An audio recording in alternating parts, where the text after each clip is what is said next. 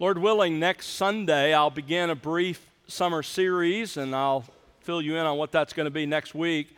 I have decided, by the way. I'm just not going to tell you. There has to be a little suspense, right? But today, because it's the day we celebrate the Lord's table, I want us to come to the issue of Christ. And specifically, I want us to look at Him in a place most Christians don't ordinarily look, and that is the Old Testament. In fact, most Christians don't fully appreciate the Old Testament. I think for many, if you remove the Old Testament from their Bibles, the only thing they would ever miss would be Psalms and Proverbs. Ask the average Christian if Christ is found in the Old Testament, and their answer will be occasionally. That's because most Christians assume that our Lord only appears in a few Old Testament prophecies. The truth is, listen carefully, the eternal Son of God, the one who came in the flesh, Jesus Christ of Nazareth, He fills the Old Testament. Amen. He's not only the primary focus of Old Testament prophecy, He is the primary character of Old Testament history. In fact, He appears in the very first verse of the Old Testament, Genesis 1:1, "In the beginning, God created the heavens and the earth." Now, we understand, of course, as the Scripture teaches us, that all three members of the Trinity were involved in creation. But our Lord, the eternal Son, was the primary agent in creation. John chapter 1, verse 3 says, "All things came into being by Him, and apart from Him, nothing has come into being that has come into being." Colossians 1, 15 and 16, "For by Him all things were created, both in the heavens and on earth." The earth and the entire universe were spoken into existence out of nothing by the eternal Son of God. The Old Testament and the world itself began through the sovereign creative act of the Son of God. Throughout the rest of the Old Testament's history, Christ often appears and interacts with the people of God. To understand just how often, just think about what John the Apostle says in John 1:18 when he says, "No one has seen God at any time. The only begotten God who is in the bosom of the Father, He has explained Him." He has exegeted Him. The practical implication of John 1:18, and frankly, Paul's words to Timothy that there's one mediator between God and man, the practical implication of those passages is that every visible manifestation of God in the Old Testament was the second person of the Trinity, the eternal Son.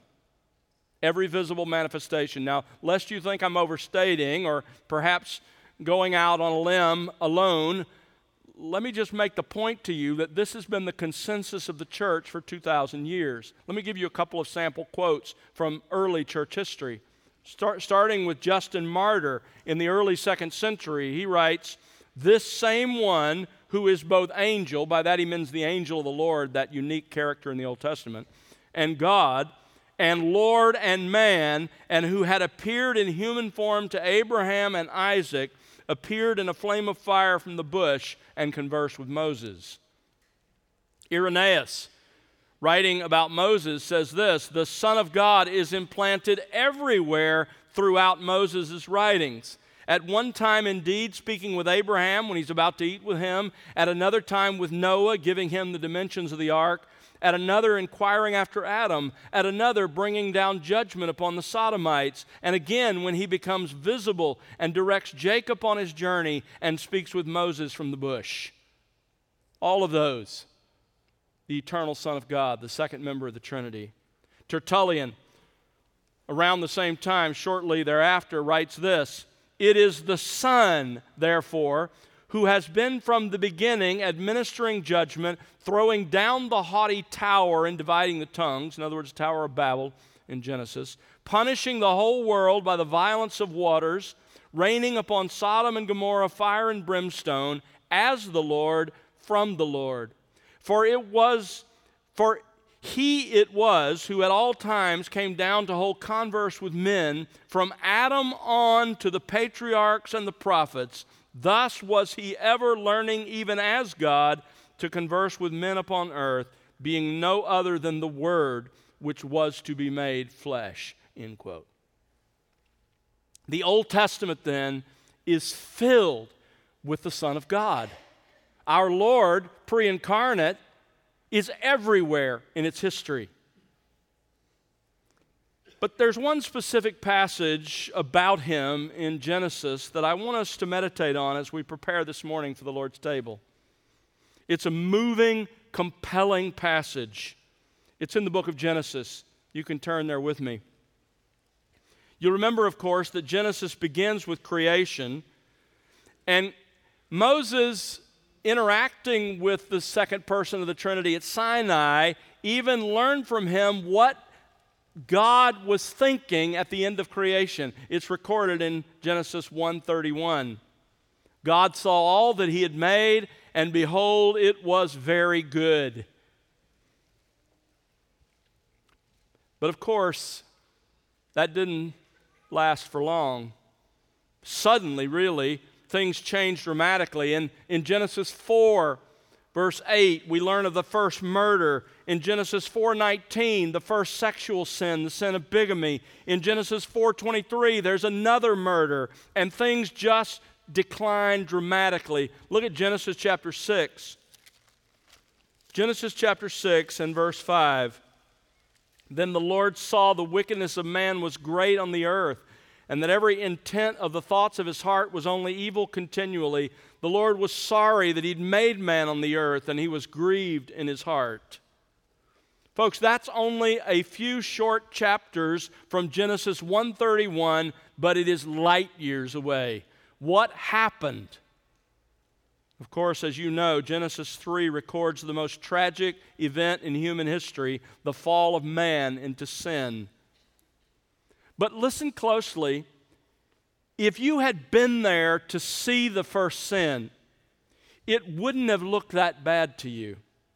In fact, it didn't look as bad as most of our sins look, as most of your sins look. In the actual act itself didn't look like sin at all. It was just eating a piece of fruit, but it was fruit that God had forbidden them to eat. That simple act of disobedience that took only a few moments in time produced massive, incalculable results that echo through time and eternity. There's one other really important thing for you to realize when you think about what happens in Genesis 3. At the fall, man's fall into sin. Understand this, when you read Genesis 3, you were there. Let me say that again. When you read Genesis 3, you were there. You say, how was I there? You were there because God appointed Adam and Eve to be your representative, to stand in your place. They represented you in the garden. They made choices on your behalf. And we get the consequences of it. Now, before you start thinking that's unfair, let me hasten to say that if God had chosen you instead of Adam and Eve, you would have made the same choice, and so would I. Apart from the death of Jesus Christ, Genesis 3 is without question mankind's darkest hour. But God's grace always shines in the darkness, and it does in Genesis 3.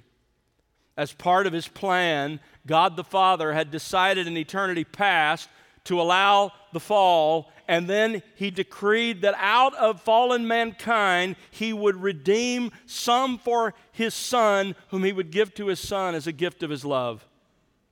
And that plan of redemption begins to work itself out right here in this chapter, specifically in Genesis 3, verse 15. Now you'll notice that verse 14 is God's curse on the serpent, the animal itself. But in verse 15, God pronounces a curse on the supernatural being that has used the serpent as the vehicle for its temptation. That's what the New Testament teaches in 2 Corinthians chapter 11, verses 3 and 14. Paul writes, "I am afraid that as the serpent deceived Eve, your minds will be led astray." And then later in that same chapter, he identifies that serpent. He says, it is Satan. In Revelation 12:9, John speaks of the serpent of old who is called the devil and Satan, who deceives the whole world. So after pronouncing a curse on the serpent itself, God pronounces a curse on Satan, but in the midst of that curse, God makes an amazing promise. And it's found in verse 15. Read it with me. Genesis 3:15. And I will put enmity between you and the woman, and between your seed and her seed. He shall bruise you on the head, and you shall bruise him on the heel. This verse, if you've been a Christian any time at all, you know that this verse has been called traditionally the proto-evangelicum, a Latin word meaning the first declaration of the gospel in the Scripture and in human history. Martin Luther, writing of this verse, says this text embraces and comprehends within itself everything noble and glorious that is to be found anywhere in the Scriptures. Think of Genesis 3:15 like an acorn. If I had an acorn up here with me this morning and I held it up, you can't look at that acorn and see all that it will eventually become. At the same time, contained within that acorn is all of the information in condensed form that is necessary to make eventually that massive oak tree. In the same way, all the elements of the Christian gospel are here condensed within this simple statement to Satan. It's actually a prophecy made by God Himself, a prophecy that contains two distinct promises. And I want you to look at those promises with me this morning.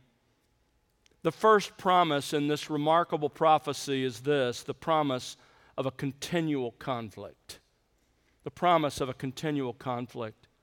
A few look at verse 15 and see nothing but humanity's hatred of snakes.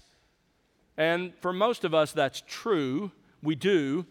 I grew up in South Alabama. We had a lot of snakes, water moccasins and other kinds. And I hate to say this because some of you who have gotten a little weird and actually enjoy like playing with snakes, for me, the only good snake is a dead snake.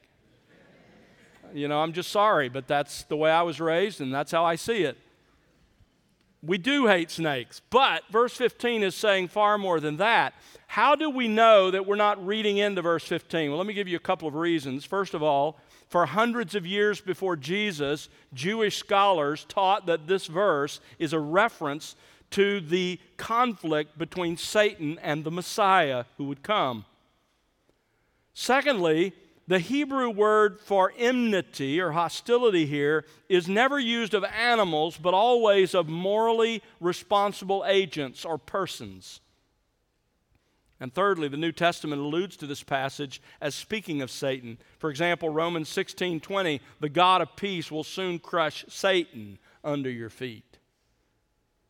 So in verse 14 here then, God is talking to the snake and He's cursing this animal that was used. But in verse 15, God is no longer talking to the snake, but to Satan who animated and used the serpent as his instrument. Look again at the first half of verse 15.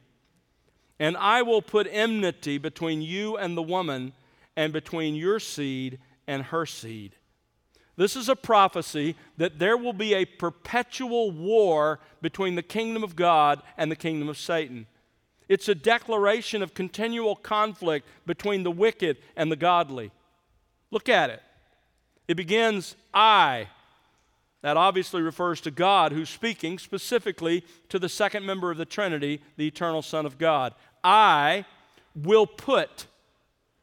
In other words, what follows is not an accident. It's not something that happens as a mere consequence. It is a deliberate act of the eternal Son. It is the result of the sovereign action of the Son of God.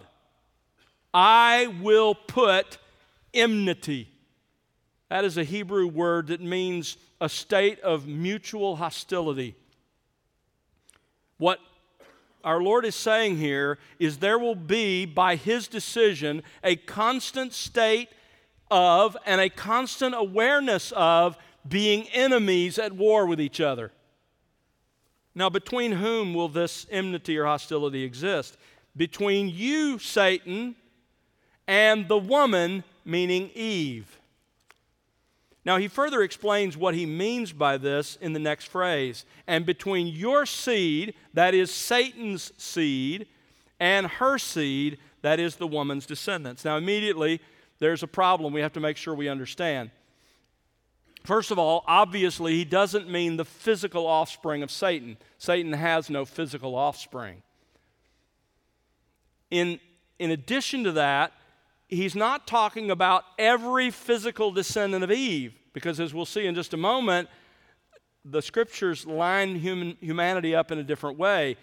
So let's take this apart. First of all, when he talks about Satan's seed, he's talking about his spiritual offspring, those human beings who follow him in his rebellion against God. The last couple of weeks, I mentioned to you John 8:44, where Jesus says to those unbelieving Jewish people around him, and he would say this to an unbelieving Gentile crowd, he would say this to every human being apart from Christ, you are of your father, the devil. You are of your father, the devil. John the Apostle makes this even clearer in his epistle. We're studying it. In fact, we find ourselves, we took a break for the summer, but we find ourselves in this passage. Turn with me to 1 John 3. 1 John 3, and look at verse 7. Little children, make sure that no one deceives you. The one who practices righteousness is righteous, just as he, that is the Lord, is righteous. The one who practices sin is of the devil, for the devil has sinned from the beginning. The Son of God appeared for this purpose, to destroy the works of the devil. No one who is born of God practices sin. That is, habitually, without repentance, they don't live in sin because the seed of God abides in him. He's been born of God. And he cannot sin like that because he's born of God. And then notice verse 10. By this, the children of God and the children of the devil are obvious. Stop there a moment. Now, what John is doing in the first part of verse 10 is saying that every single human being, every person here this morning, you and I, we are either a child of the devil or we're a child of God. There's no middle ground. You don't get a third option. There's no other checkbox. You are either a child of the devil, and that, by the way, is how every person is conceived and born. You came into this world, I came into this world as a child of the devil. That's what Jesus said to those who hadn't believed in him. You are of your father, the devil. That's how we were by nature. And left alone, that's how we would die, and that's how we would spend eternity, separated from God in hell. But God intervened in some of our cases. We heard the gospel, we responded, we repented and believed in the gospel, and we were born of God. That actual regeneration, as we studied recently, comes first. God gives life, and then he gives repentance and faith, and we responded to that gospel message. You can go back and listen to it a few weeks ago. And we became, through that, God's children. We were Satan's children, and by the new birth, as Jesus calls it, we became God's children. Those are the only two groups. So either you've never repented and believed, in which case you are still Satan's child, or you've repented and believed because God gave you new life, he gave you new birth, and you are now his child. Those are the only two possibilities. Now, how do we know? How do you know? Well, 1 John is all about that. We're learning it. But just look at verse 10. By this, the children of God and the children of the devil are obvious. Anyone who does not practice righteousness is not of God. In other words, you're not a child of God's, nor the one who does not love his brother. So just look at how you live. That's how you can know whether you're a child of the devil or whether you're a child of God. So, Satan's seed then refers to his spiritual children. We are all born as children of the devil, then some by faith are adopted by God, reborn as his children, and become the children of God. The children of the devil, by the way, in Scripture can be all unbelievers generally. That's John 8:44. All unbelievers are the children of the devil. But unbelievers engaged in false religion are also called the children of the devil. That's what John the Baptist said to the Pharisees in Matthew 3:7. He said, "You are a brood of snakes like your father, the devil." They were engaged in false religion, works-based salvation.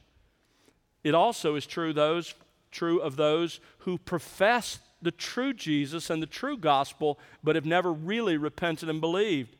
That's why Jesus in Matthew 13:38 says that the tares, remember the tares that are the artificial wheat that the devil sows in the church or in the kingdom of God, they're not true believers. They kind of look like the real thing for a while, but they're not. Jesus says this of them, listen carefully.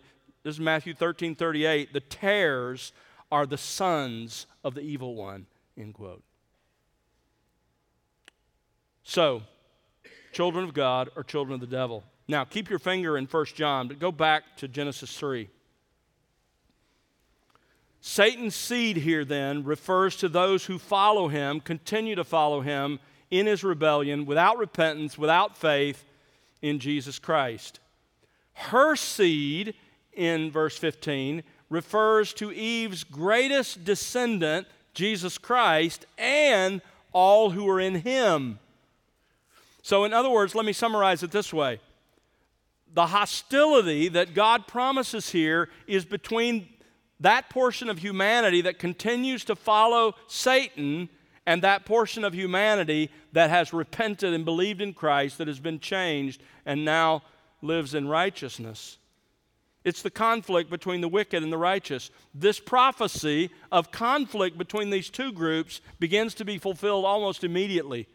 In Genesis chapter 4, verse 1 and following, you have Cain and Abel, the next two people on the planet. And Cain kills Abel. Why? If you're still in 1 John, look at 1 John 3, verse 12.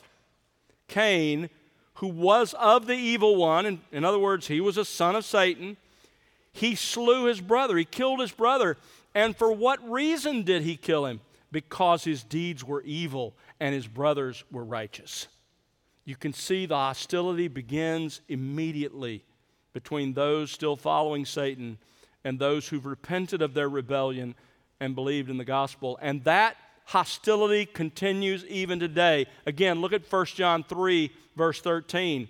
Do not be surprised, brethren, if the world hates you. Why? The same reason Cain hated Abel. Because our righteous lives confront their sinful lives. They hate it, just like they hated Jesus. In fact, not only do they hate us, they don't understand us. Go back to chapter 3, verse 1. 1 John 3, verse 1. For this reason, the world does not know us because it did not know him. We're going to talk about that in the fall. But in the end, the world doesn't get you. The unbelievers in your office, in your workplace, in your neighborhood, your family, they don't understand you. They don't get you. Why do you believe that? And why are you doing that? And what is going on with you? And they don't understand you. They are confronted by your careful life. Their sin is confronted by that, and that boils into hatred. That's the reality. And just so you know, don't be surprised by it. This is what the Son of God said to Adam and Eve and to Satan in the garden. Don't be surprised that the children of the devil don't understand you, that they hate you, just like they hated our Lord. Our Lord promised to put this hostility in place in Eden right after the fall. But back in Genesis 3, that's the promise of continual conflict. But there's a second promise in this prophecy, and it's really where there's great encouragement for us. It's the promise of a coming Redeemer. Notice the second half of verse 15. He shall bruise you on the head, and you shall bruise him on the heel. Now, notice the change in the middle of verse 15. In the first half, you have a collective group. The woman's seed, plural, describes her offspring in a collective sense, and particularly the righteous, starting with Seth in Genesis chapter 4. But the second half of verse 15 focuses on one of her offspring, a single human individual. Notice the second half of verse 15 begins he, and later uses the pronoun him. God was making the point to Adam and Eve that a human male would come and ultimately deal with sin and its effects. What did Adam and Eve understand? They understood that God was going to send a person who would fix the sinful mess that they had made. Scripture later reveals this was a promise that the eternal Son of God would become a man in the incarnation.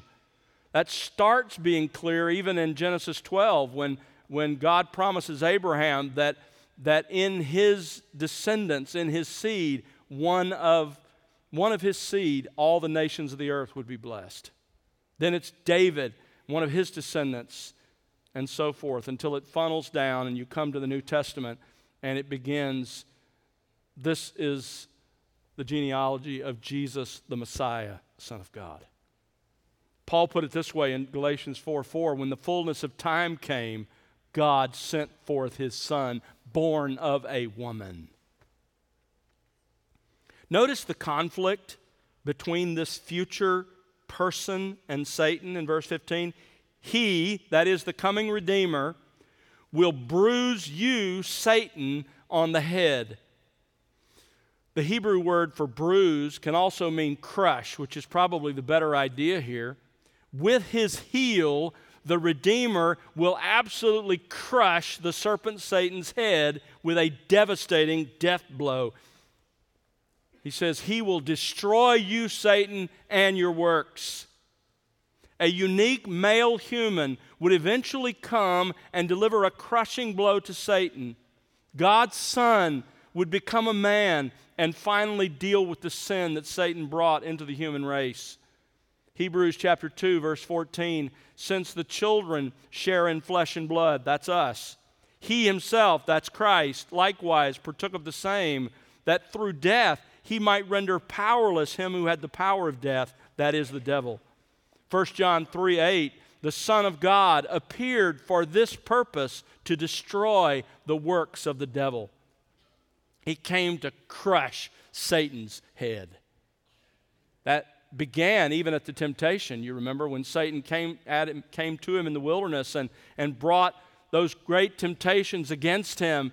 And unlike our first representative, Adam, who was in a perfect environment and who chose in our place to sin, Christ was in the worst of environments and he chose to obey God and be faithful. Through his miracles and his casting out of demons, Jesus continued his work of destruction. In his own words, he bound the strong man and carried off his property. But Jesus' ultimate defeat of Satan happened where? At the cross.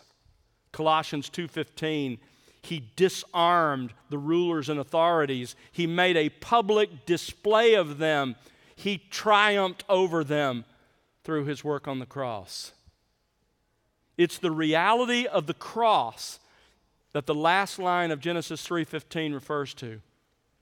But notice the Redeemer's crushing blow to sin and Satan would come at a great personal cost. Notice verse 15 goes on to say, and you, Satan, will bruise, same Hebrew word, crush, you, Satan, will crush him on the heel.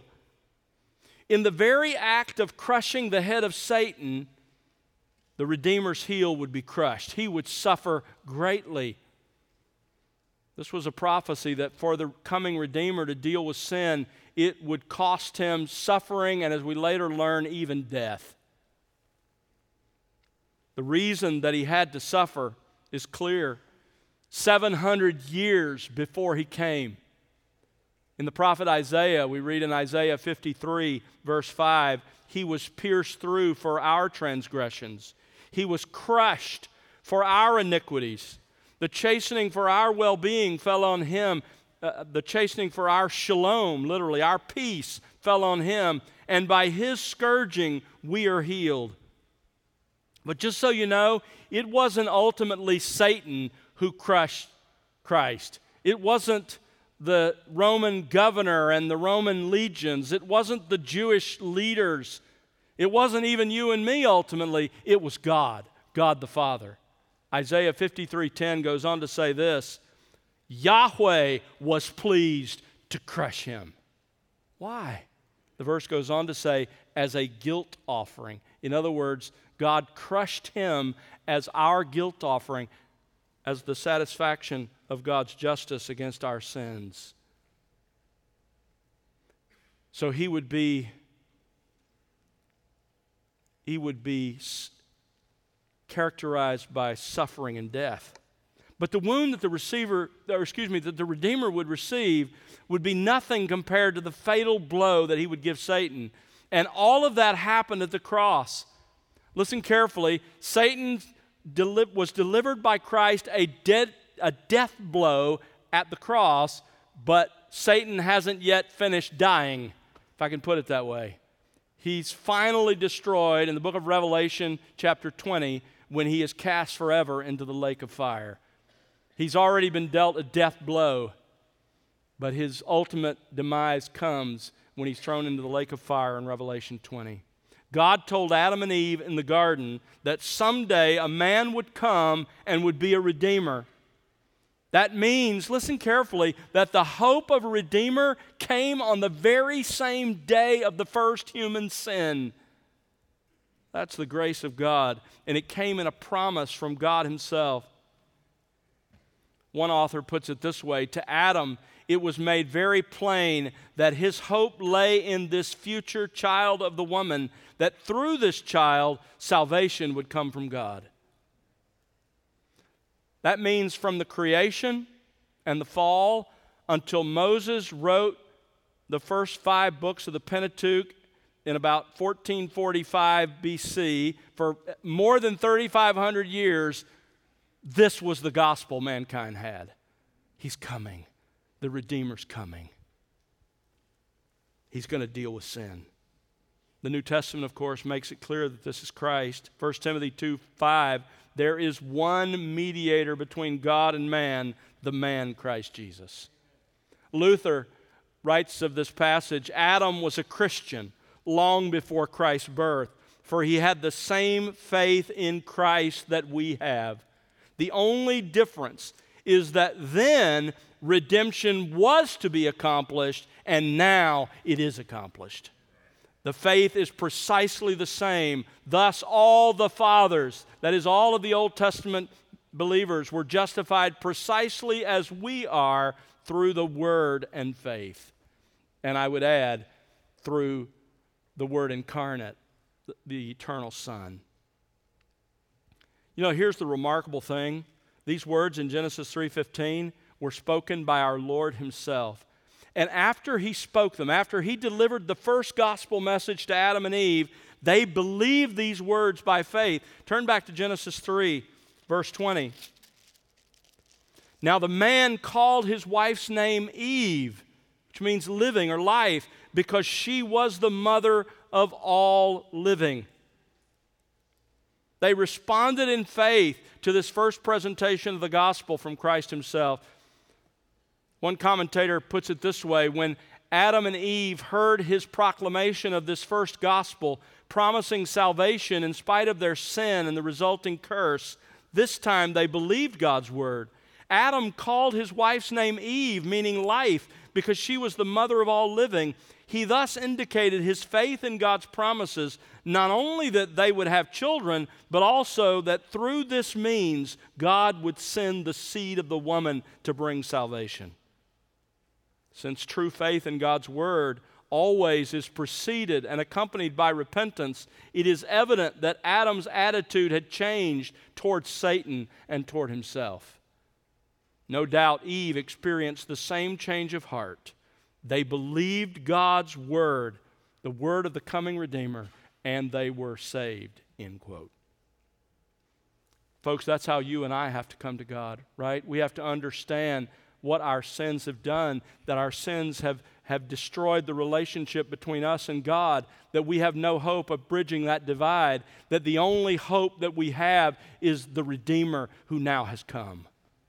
And we have to repent and put our faith in him. What our Lord did next there in the garden is astonishing. Look at verse 21. Yahweh God made garments of skin for Adam and his wife and clothed them. They had made You remember a garment of fig leaves to cover them. Don't try that at home. And Christ took the life of an animal. Now, they should have died because of their sin, but instead an innocent animal died. That pictured the spiritual reality that God would allow someone completely innocent of the crime to die in the place of the guilty as a substitute, satisfying God's justice. Someone had to die, and it was the animal. And because the animal died, they could live. They were covered by the death of that animal. All those Old Testament sacrifices were teaching that basic principle, and they were pointing back to the great promise of Genesis 3:15, and they pointed forward to the lamb slain before the foundation of the world. John Walvoord writes, in offering the sacrifice, now he's talking about all Old Testament believers, in offering the sacrifice, the Old Testament worshiper was assured that he was performing an act of recognition of God as his Savior, and in particular, a recognition of the promise of the coming seed of the woman, the Son of God himself. In other words, he understood that that animal in and of itself could not atone for sin, or they wouldn't have to keep being offered. But he knew that God had promised in Genesis 3:15 the Redeemer would come. The Redeemer would come. In Genesis 3:15, it was the Son of God who made this prophecy about himself. But the great irony, think about this, is he himself performed the first sacrifice, an innocent animal. And he himself performed the last sacrifice himself. He dealt finally with sin by the sacrifice of himself, Hebrews 10 says. And it's the beauty of this that the Lord's table pictures. The promised Redeemer has come. He offered himself as a sacrifice for sins. And in his suffering and death, he delivered a deadly blow to Satan, and he made an end of the guilt and sin of every person who would ever believe in him. If you're here this morning and you've never repented and believed, you need to understand you are, as you sit here this morning, a child of Satan. That's what Jesus said. And if that doesn't change, you will get what Satan deserves and what you deserve, what I deserve. You will get eternal hell. The only way that changes is for you to put your faith the same place Adam and Eve did, and that is the Redeemer, the one who was to come and who has now come, who lived the life you should have lived and who died in your place so that God could forgive your sin if you will put your faith in him. I plead with you even this morning to do that. That is what we celebrate in the Lord's table. The innocent one dying in the place of the guilty. The one who was promised.